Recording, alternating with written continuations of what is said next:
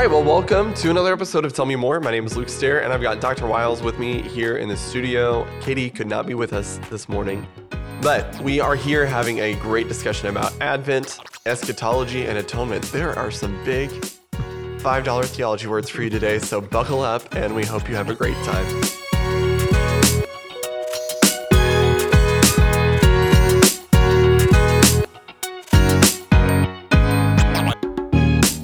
Here we are. We are in the studio. I almost said live in the studio, but no one's going to watch this live. Addison will watch this live. Addison is our wonderful videographer on our church she's staff. Watching it live. And if you have been enjoying any video that you've seen at our church, you can thank the wonderful Addison. That is exactly right. Mitchell. Homegrown. That's right. We did videos today. I've been with her all morning, so here we are. So Katie's not with us today. Yeah. You had stage fright last week. She has it this week. What is it? It's also called young children who get sick, or you get sick. One of the two, right? We feel bad. Katie's not feeling well today. It goes around. But we do miss her. But I'm happy to be back. We're glad to be back. Awesome. So we are in our first week of Advent That's right. at First Baptist, which is always a good time. I love seeing all the decorations. I know everyone enjoys seeing those too. Did you grow up in your church? Did y'all have Advent in your church or your home when you were growing up? And you'll appreciate this. I grew up in a Baptist church in Alabama until I was 8. So there were large wooden platforms covered in poinsettias. They were, 15 feet tall, poinsettias all the way up. Yes, of course. Did y'all light Advent candles at your church? Of course we did. Yeah. So we didn't do that when I was growing up. I grew up with it. It's normal to me, but I know it's not normal to everyone. My wife and I also went to an Anglican church for 3 years in Kansas. Wasn't a good Baptist home for us there. And they obviously do Advent. Sure. In our church, you could only light candles when the power went out. That was kind of how it worked for us. So they were so scared of doing anything that smacked of Roman Catholicism, And my dad even referred to the nativity set as figurines. He didn't even want them in the house. That's how my dad was. Which, if you didn't know, nativity sets are something of Catholic origin. They are. Saint Francis invented the first nativity. Right. So I think they date back. Was he the 1400s? Yeah, somewhere in there. Yeah. But Daddy just, we just didn't do it. So when Cindy and I got married, let's see, I'm trying to remember what church it was. I guess it was in Garland. We'd pastored a couple of small churches. And but anyway, we ended up in Garland at Calvary Baptist. Well, that whole church had an Advent season where they lit Advent candles, with an Advent wreath in the sanctuary on Sunday morning. And then individuals in their homes had Advent wreaths. And so we had not really done that, I guess. Maybe it was in Tyler. I can't remember. One of those two churches, we started with an Advent wreath in our home for the first time with our children. And maybe it was Tyler now that I think about it. But anyway, so that was our first experience. I didn't grow up with it, and but once I found that tradition, I love it. I love that imagery of Jesus being the light of the world, and so you go from darkness to light, and the anticipation builds, every week, and then finally you light all the candles and light the Christ candle, and and fully celebrate. The fact that he is the light of the world. So I love it. The Advent celebration, early 400s? I can't remember. I think that's about somewhere in there. And so, which to me, from my historical perspective, predates the Roman Catholic Church. I would put the Roman Catholic Church somewhere around Pope Gregory is probably what I'd say. 600s, get in that era after the fall of Rome and all that.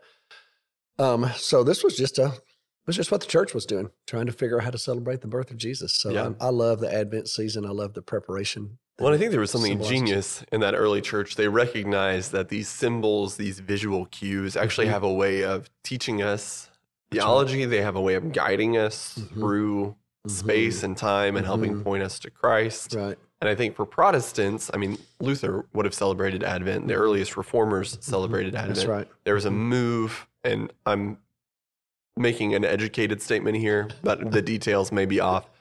But there's a move kind of around the time that the Enlightenment hits, kind of the 1800s, 1600s, where some Protestants started kind of stripping away symbols. And some take that to the extreme. So Quakers use no religious symbols of any kind, no baptism, no Lord's Supper, nothing, no imagery.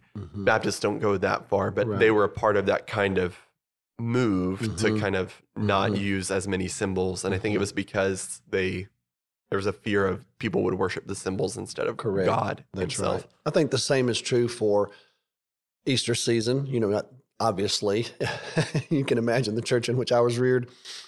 If you didn't do Advent, you for sure didn't do Lent. and I grew up with Advent. I did not grow up with yeah, Lent. yeah, the Easter season, and again, I'm not poking fun. I mean, it's just the truth. The Easter season in the church in which I was raised was a week long. It was Palm Sunday and Easter Sunday. And Jesus got crucified on Palm Sunday. Palm Sunday, the preacher always preached on the crucifixion. And then, of course, Easter Sunday. You didn't have a Good Friday service, and you for sure didn't have any kind of Ash Wednesday. You didn't have anything that began with Ash. So, but, as I've gotten older, again, I liked, Jesus gave us the symbols of baptism and the Lord's Supper. And I think you're right. The early church was trying to figure out how to instruct and guide people through these holy days. And their calendars were filled with celebrations and markings of holy days. Yeah, well, they were in a pagan society that was full of holy days, full of processions and symbols and rituals. Mm-hmm. So, and I think they were trying to figure out, how do we take a ritualistic people and shape them exactly into Christ's image? And I think here at First Baptist, to me, I mean, naturally, I'm in on it, so I like what we do. I like the way we've struck kind of a middle way, if you will, where for us, Lent and Easter is a time to prepare ourselves, and we do begin the season on Ash Wednesday in repentance, and which is an ancient practice. I mean, that's an Old Testament practice if you think about it. And then I like the journey to Bethlehem for the season of Advent. So I love this season of the year. It's one of my favorite times for us. And man, it's rich. What a sweet start yesterday to great. Start with the Lord's Supper and the music of the season and all of the gifted, talented people and people in Bible study and beginning to focus on the birth of Christ. It was a great start. So I'm very encouraged and excited about this particular Advent season. So me too. Anyway. So one of the things that I think is really special about Advent is not just that it's pointing us towards the Christmas and the coming that happened when Christ came the first time. It also is pointing us towards the second coming. Correct. We don't always necessarily think about the second coming when we think about the first coming. Right. But in Advent and Advent theology, those are themes that are married together. Correct. We kind of push ourselves back in time, so to speak, and anticipate the first coming of Christ, all the while remembering that he's actually coming again. That's right. And so you use this term a lot, inaugurated eschatology. You didn't use it specifically yesterday, but for those with ears to hear, that's right. The themes were there. Right. So the age to come invading this present evil age. I mean, that's what inaugurated eschatology is all about. And I mean, to me, I feel like we got the idea from Jesus, where Jesus says, eat this bread, drink this wine, and proclaim the Lord's death. Paul says that you proclaim the Lord's death until he comes. So there's this idea that we're living in this now and not yet already, this kingdom reality. And so I believe that Advent and celebrating the Lord's Supper, both of those to me connect us to that idea of inaugurated eschatology. So I believe that the kingdom of God that Jesus came to establish when he's resurrected from the dead. I mean, the whole ministry of Jesus is connected to it, obviously. I mean, how many times does he say the kingdom of God is like this? Look, there's the kingdom of God. Yeah. And it's so, at hand. Yeah, it's right here. And so it's in you. So I'm convinced that Jesus established the kingdom of God, told us to pray that God's will would be done on earth, just like it's done in heaven. Well, the only way for that to happen is for that to be a kingdom reality. And I believe the church is the agent of the kingdom, if you will, the instrument of God to be used to extend the kingdom of God. And so, I believe that the kingdom of God was established by Jesus. And what really sealed that for me theologically is the resurrection of Christ. It's almost like he gave us he gave us the teachings to go with it. Here's how you live in it. Let me show it to you. And I'll give you glimpses, okay. Once the kingdom of God is consummated, there will be no more blind people. There'll be no more deaf people. Death will be ended. And so Jesus gives us a glimpse, obviously. He'll raise somebody from the dead, or he'll heal a blind person, or a deaf person. And it's almost like, there's the kingdom breaking in. And then when he's resurrected from the dead, that really signals this is a new era. Yeah. And then it breaks through in the early church. Yes. Yeah. And so to me, the kingdom of God was established by Jesus. And so that age that is to come, which is the way I read the scripture, I think the scripture has the world divided into those two ages, the present evil age to come. And so I think the age to come has already begun. Not fully consummated. I mean, my goodness. Right. One theologian has compared, in talking about inaugurated eschatology, the image that they give is it's like Jesus' death and resurrection is D-Day. So if you think about World War II, D-Day is the decisive battle in Europe. But after D-Day, there's still a lot of battles to be fought. It's not over. That's right. The final consummation is VE Day. It's the end of the war. Right. So we are living in the time between D-Day and V-Day. That's a good way to put it. Yeah. And I love that because I think it gives appropriate credit to what Jesus did. I also think that it invites the church to live into that era fully and recognize our responsibility in it. That's why I like Eugene Peterson's image that we're practicing resurrection already. We're already learning how to live in that new age because that's really our home. Yeah. That new age is our home. We're it's almost like the Lord designed us for this present evil age. We have to live in it, but the real genius of his design is for that age that is to come, and we get glimpses of it already. And so I love that. And Advent to me is a great time to be reminded of that. And so here we are in somewhat of an eschatological moment, I think. And look at our world. I mean, the Prince of Peace has come. And right now, the last thing we're experiencing in our society, pretty much across the world, is peace.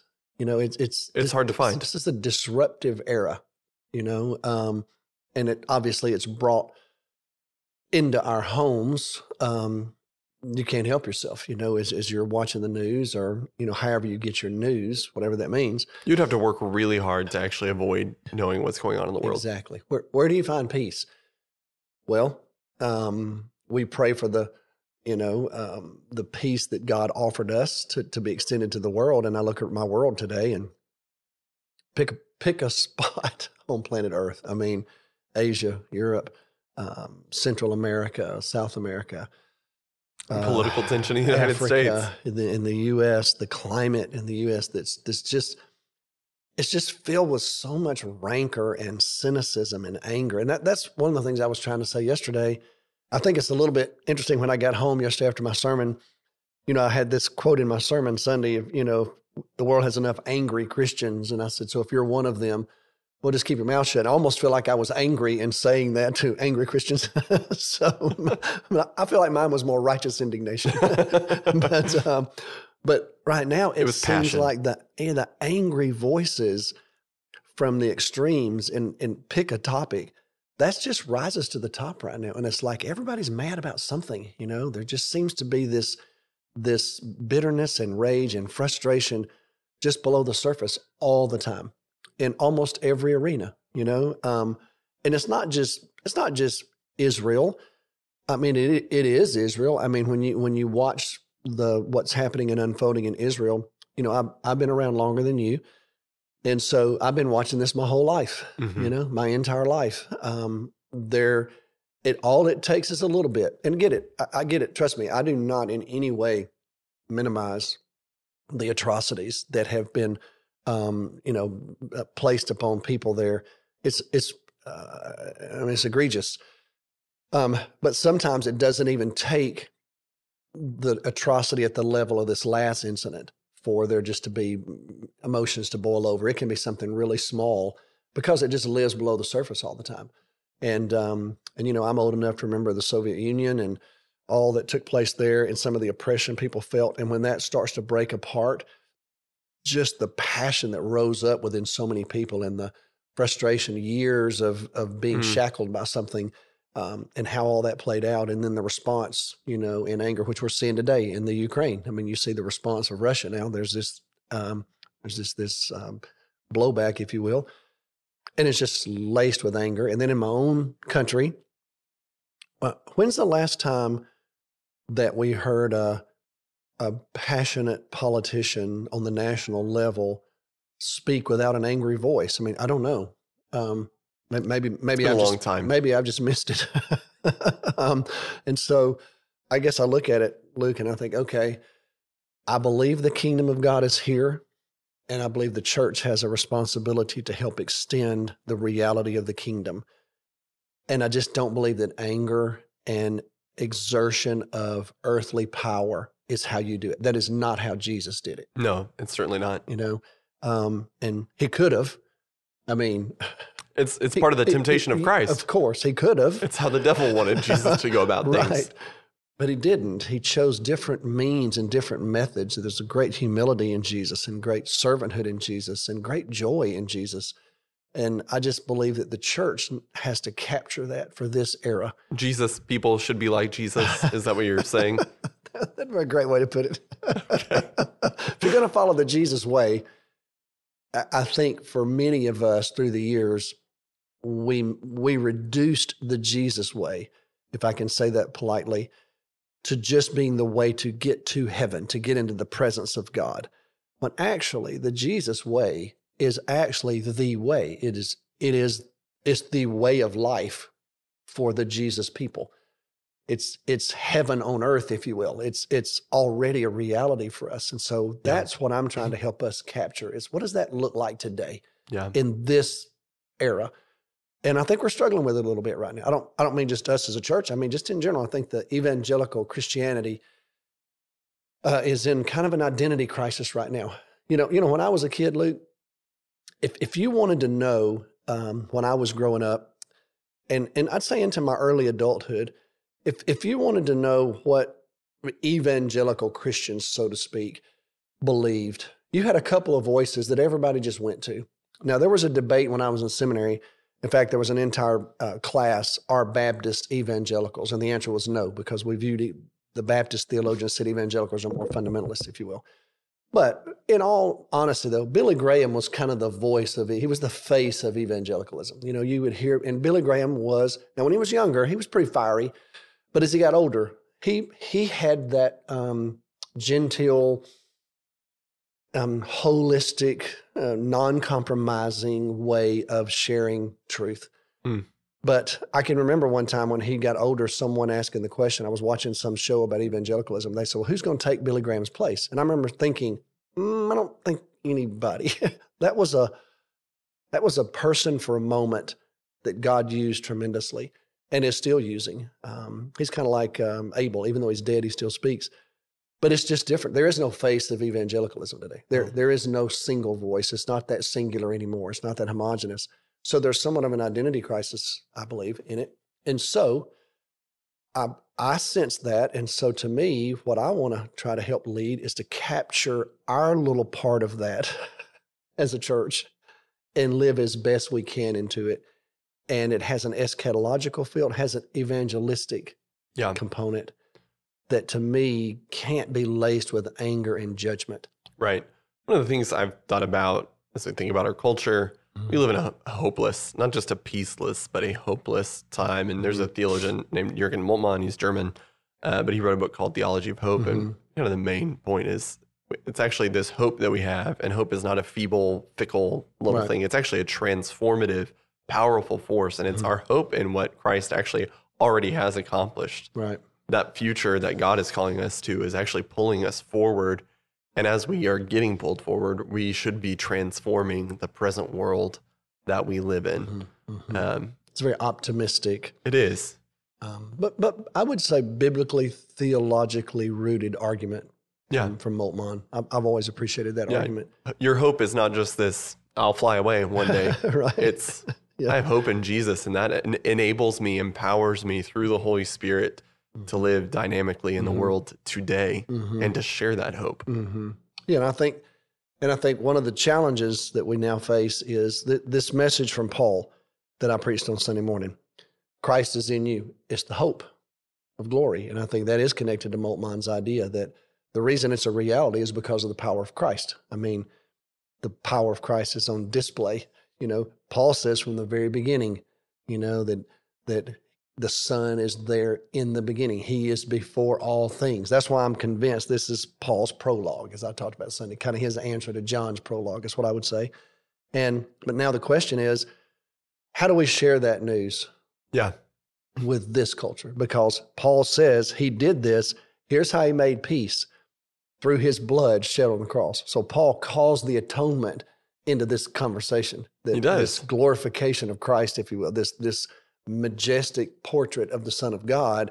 And then Paul says, well, now let me make sure that you know the majesty of Christ is revealed in creation, but the majesty of the Son of God is also revealed at Calvary through his shed blood on the cross. Well, how do we translate the shed blood of Jesus on the cross to this day and age? Yeah. We were talking about this before we started recording. How do you communicate that evangelistically now? Why did Jesus die on the cross? Yeah. What's the answer for that in 2023? Yeah. And I mean that respectfully. I'm not saying that the answer changes, but I do think we have to think about it maybe differently. And one of the ways that, we talk about how we do this, it's not that you're changing the gospel. Of course. We have 4 different gospels. There are 4 different portrayals of Christ. That's right. And there are equally truthful ways of actually sharing the story of Christ that have different theological and cultural emphases. We're not changing the message. Right. There's a missiologist who would talk about, the gospel is like water in a container. It's still water. Yeah. But it changes shape for culture. It hasn't chemically changed. It stays the same. Right. But it's just a different shape.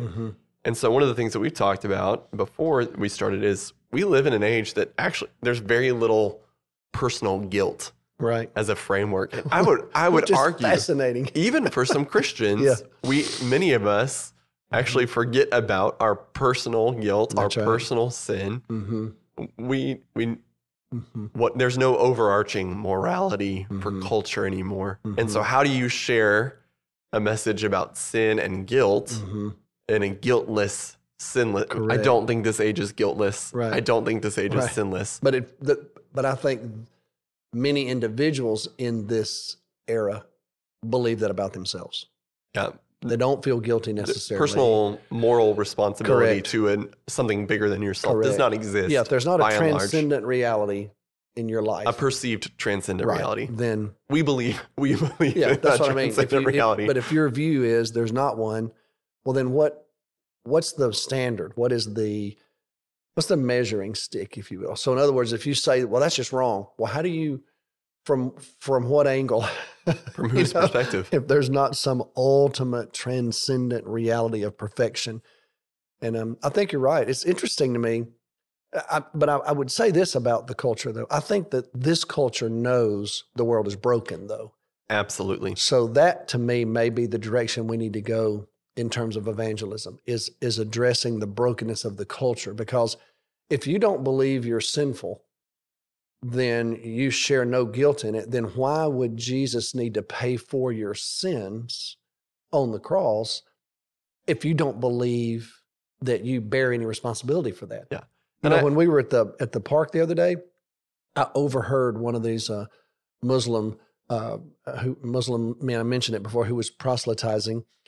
Cindy actually talked to him about this. I just overheard him, not with her, but she mentioned it to me. He said something like, why would you believe that God would come as a human being and would have to die for you? That just makes no sense in my worldview. And so Cindy's argument took on, this is what she told me, I didn't hear it, but it took on the form of what you and I just talked about. Cindy said, well, let's just talk about the brokenness in the world. Surely you acknowledge there's brokenness in the world. Well, that led this guy to a little bit of a different conversation, but the whole idea of personal guilt, even though as a Muslim, he just said, I don't have to have someone die for me.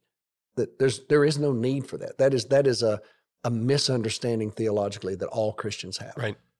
So even if theologically you believe in a transcendent reality, but you have no concept of personal guilt or responsibility that requires your debt being erased, so to speak, that somehow or another it being accounted for, well, then the shed blood of Jesus, which Paul puts in this majestic poem about Jesus, how does that become relevant? Right. And just in case you think this is a brand new conversation, anytime that Christians have traveled around the world to share the Yes. gospel, this is something they've had to work through. Exact So, for conversation. example, the first time the gospel went to China, Yeah. they had to work through this because personal sin, personal guilt doesn't exist in most Asian honor shame based Right. cultures. Right. It's all about collectivism. Yeah, it's not everything's about you as communal. the individual. And if it is about you as the individual, it's what you have done as an individual to disgrace the collective. Right. And so when Christians first encountered Chinese culture, they had to do this reassessing of, well, how do we actually communicate the truth of Christ, what he's done and who he is, in a culture that doesn't actually talk about personal moral responsibility? Right.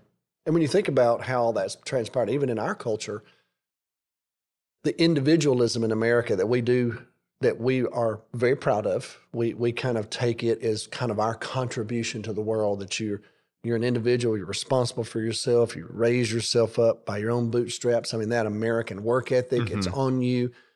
All that played well, I would say, for a season. There's still some value in it, obviously. I believe that. But now we're watching it go to the extreme. Yeah. When you talk about the triumph of the self, well, now it's like, now the self has risen so high, we've overcome the need to respond to anything that The self guilt is the us. greatest good. It is the greatest good In our And culture. So it's like self-actualization now has become the panacea. And so here we are preaching the substitutionary atonement of Jesus, which I believe in, and I believe is taught fully in the Scripture. But the atonement, which is the whole idea of why Jesus died, just for those of you that may not know this, theologians have addressed the atonement for centuries, and we have basically landed on the idea. Now, some theologians only want one thread, but there are multiple threads that make up the fabric of the atonement, and trying to decide which one is most effective for the era in which you live is what I think we have to grapple with. Yeah. So which one's the most effective now? And I have an opinion. I can't, I have thoughts. I'm sitting here with a millennial who has an opinion, and he's talking to a baby boomer who is always right. So it's a fascinating conversation. And I'm thinking and missiologically. we're being filmed by, what is it, Z. Gen Z, Gen A? Gen What is Z. Addison, Gen Z? She had a great contribution to this conversation before it came. Addison, we could have just pulled up a microphone. We could for have. you. So one of those theories, you mentioned the penal substitutionary. Another theory of the atonement that was, I think, more common, especially in the early church in a more pagan era, is called the Christus Victor theory of the atonement. Christ is victorious. That's what that roughly translates to. And it's that humanity is trapped under the weight of evil and sin. Those are active entities. They are the powers of this world, and we're trapped under them. What Christ does on the cross is he comes and is victorious over the powers of sin, evil, and death, which are these cosmic realities, which is a biblical theme. Christ is Paul victorious over presents them. a cosmic Christ in Colossians. He does. And so Christ comes to save us and to free us from those powers. And so there are times I've wondered if in our gospel presentation, what's more needed in this culture, in this age, in our time and place, is a Christus Victor representation of the gospel. So it's, hey, do you believe that the world is broken and failing? Do you see evil everywhere you look? Do you see the rage in our culture? We're actually trapped in these realities. But there's actually someone who's come to free us and set us free from the enslavement of those realities. And I think there's something to that, Luke, because I believe you're right. If you want to connect with people, sure, there's no question that connecting to your own personal sinfulness, it does work. We have to trust the Holy Spirit to convict people of their sin. We don't do that. The Spirit of God does that. And I think after a lot of reflection, people will own up to it. That's what I think. But to get the bridge there, if you're building bridges evangelistically, Paul does that. I mean, Paul is writing, just in the example Sunday morning, the church at Colossae evidently was embroiled in some type of philosophical conversation about reality. What's the ultimate reality? And so Paul is there in jail in Rome, and it sounds like Epaphras is there with him, who evidently is one of the founders of the church at Colossae, and he must be hearing from them. And so he's talking with Paul. Well, Paul's the most famous Christian alive at this point, probably. Maybe Peter's still alive. So, but these two men are kind of the stat poles, if you will, of Christianity. Well, and John, but we're not really sure where John is at this point. So if you put those three men together, they're the most influential Christians on the planet in those days. And so I'm sure Epaphras is probably asking Paul, how do you combat, how do you speak to this, And so when Paul writes Colossians, he doesn't write Philippians. No. That's not what he does. You read Philippians, it's a whole different tenor and tone to a church that Paul knew and loved, that had been supportive of him.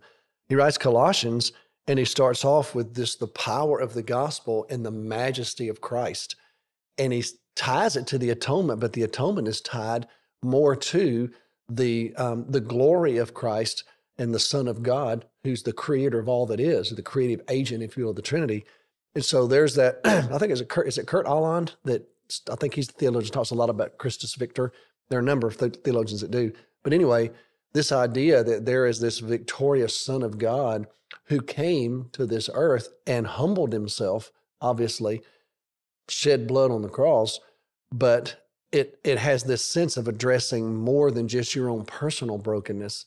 It addresses just the brokenness of society, which goes back to the establishment of the kingdom of God. Mm-hmm. And so I think that what we have to do is we have to be smart enough to find the inroads to the gospel in our era. That's our responsibility. And we have to accommodate, in a sense, the conversation without, like you said, you don't change the gospel. None of us would advocate that. But I would say that packaging the gospel, if you want to use that phrase, or putting it in a way to where you can build bridges to lead people, to give the Holy Spirit a chance to lead people to that sense of personal responsibility. I do believe that's our job. I do too. And so I would just say to our people, think about that. Think about your neighbors, your friends that are not churched people. What is it that truly would compel them to even think about all of this? I do think a path would be a conversation about how broken our world is. And what's the answer? Think about it. I would say this, Luke, another piece to that conversation is, do you believe we are the answer to it? It's 2023. We have not figured this out yet. Right. Are we the answer? Just look at Israel, look at the Ukraine, look at North Korea and South Korea. These are all Koreans. And I'm not picking on the Koreans. I'm just saying, though, this is that's a pretty homogenous culture, I would say Korea is. And North and South Korea have a line of demarcation and have completely different perspectives. And it's broken, and so are we the answer? Have we come up with a way to address what is so broken? Well, no, we haven't. So, okay, would you be willing to entertain the idea that maybe someone else could offer us some hope in this? What about the one that God chose to send? So right.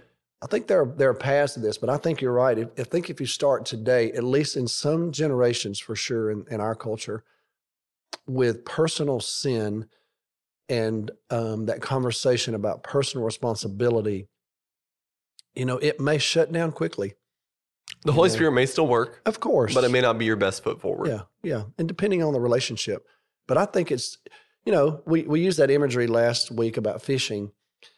You're casting nets, we do that together, but there's also the idea that you get as much in the water as you can. Yes.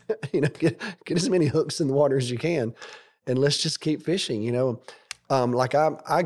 do the one type of fishing I enjoy. It's the only really type of fishing I like is trout fishing. And I'm not very good at it. I'm a novice fly fisherman. Mike Steiger, who's a good friend of mine, Mike has taken me to, he has a place in Colorado. He is the one who taught me how to fly fish. And what I love about fly fishing is it's got athleticism to it. You have to. I'm taking your word for it. Yeah, you have to be deft. You've got to learn how to cast this fly, and it's really light, and so the line is really light. And so it's not like just throwing a lure out in the water. It's very different than that. And plus, you have to get out typically you're out in the water, you're in the elements, and you're in these mountain streams. Even if you don't catch a fish, it's beautiful and fun and challenging. But man, when you catch one, trout are fun. Even the small trout, they'll jump out of the water, and I mean, it's just a lot of fun. But what's funny about Steiger is you can be fishing with Steiger and he'll come to me and he'll go, all right, Dennis, this right here, let's get rid of this fly. This is not working. I mean, you've cast it 15 times. It's obviously not working. Let's pick something else. Let's go to a different spot. Let's put a different weight. Let's fish at a different level. I mean, he's constantly evaluating, all right, that's not working. Sometimes it does work, or obviously we wouldn't have it. Because you could say, why do you have this fly? If it's not working. Well, it's worked many times. I've caught a lot of fish on it, just not today. But so instead of keep hammering it, guess what we're going to do? We're going to fish at another level. We're going to change the bait, if you will. Well, that's our job, Luke, in my opinion. We're going to be adaptable. Yeah, we got to be thoughtful. It doesn't mean we're quit fishing. No. We keep fishing. Absolutely. But maybe we have to change a little bit our approaches to it. And I would just say during Christmas, what an opportunity. I've just finished videoing with Addison today a video for whydoesitmatter.org. That website's going to change a little bit. Historically, we've had videos on that website for Easter. Well, now we're beginning to populate it, at least with some Christmas messages. And so at some point, we're going to make that available to the church. And that's even something you can invite people to. Have you ever thought about what Christmas is? Well, you can go to this website called whydoesitmatter.org, and there'll be a synopsis of why this matters. So there are so many ways to do this in conversations with people. And we as a church, our job, I believe, is to help equip our people with the right resources to where we can share this gospel effectively. And I think you do a really good job of that, and we're only trying to get better at it. And so anyway. Well, thank you. So there you go. It's just a few things. Look at us. Advent, podcast, video. Christmas is What coming. is happening to me? That's what I want to know. It's awesome, though. I love it. It is. Well, we're glad that you listened, and we hope that it was a helpful episode for you. There's so much going on in the life of our church this month. If you have not thought about it yet, I would encourage you to look at the calendar of events we have going on. I believe you can go to fbca.org/Christmas, and I think it's all there. But look through those events and think through the people in your life, especially those people who aren't part of a church, and pick an event to invite those people to. That's right. People are more spiritually open this time of year than really any other. And they are more open to exploring church and Christianity and just kind of doing things around Christmas. So invite people. They are open, they are curious, and they are willing to come to church for Christmas. And we'll be here, and we will meet them with love and the gospel. We will. Awesome. Thank you, Luke. Thanks all.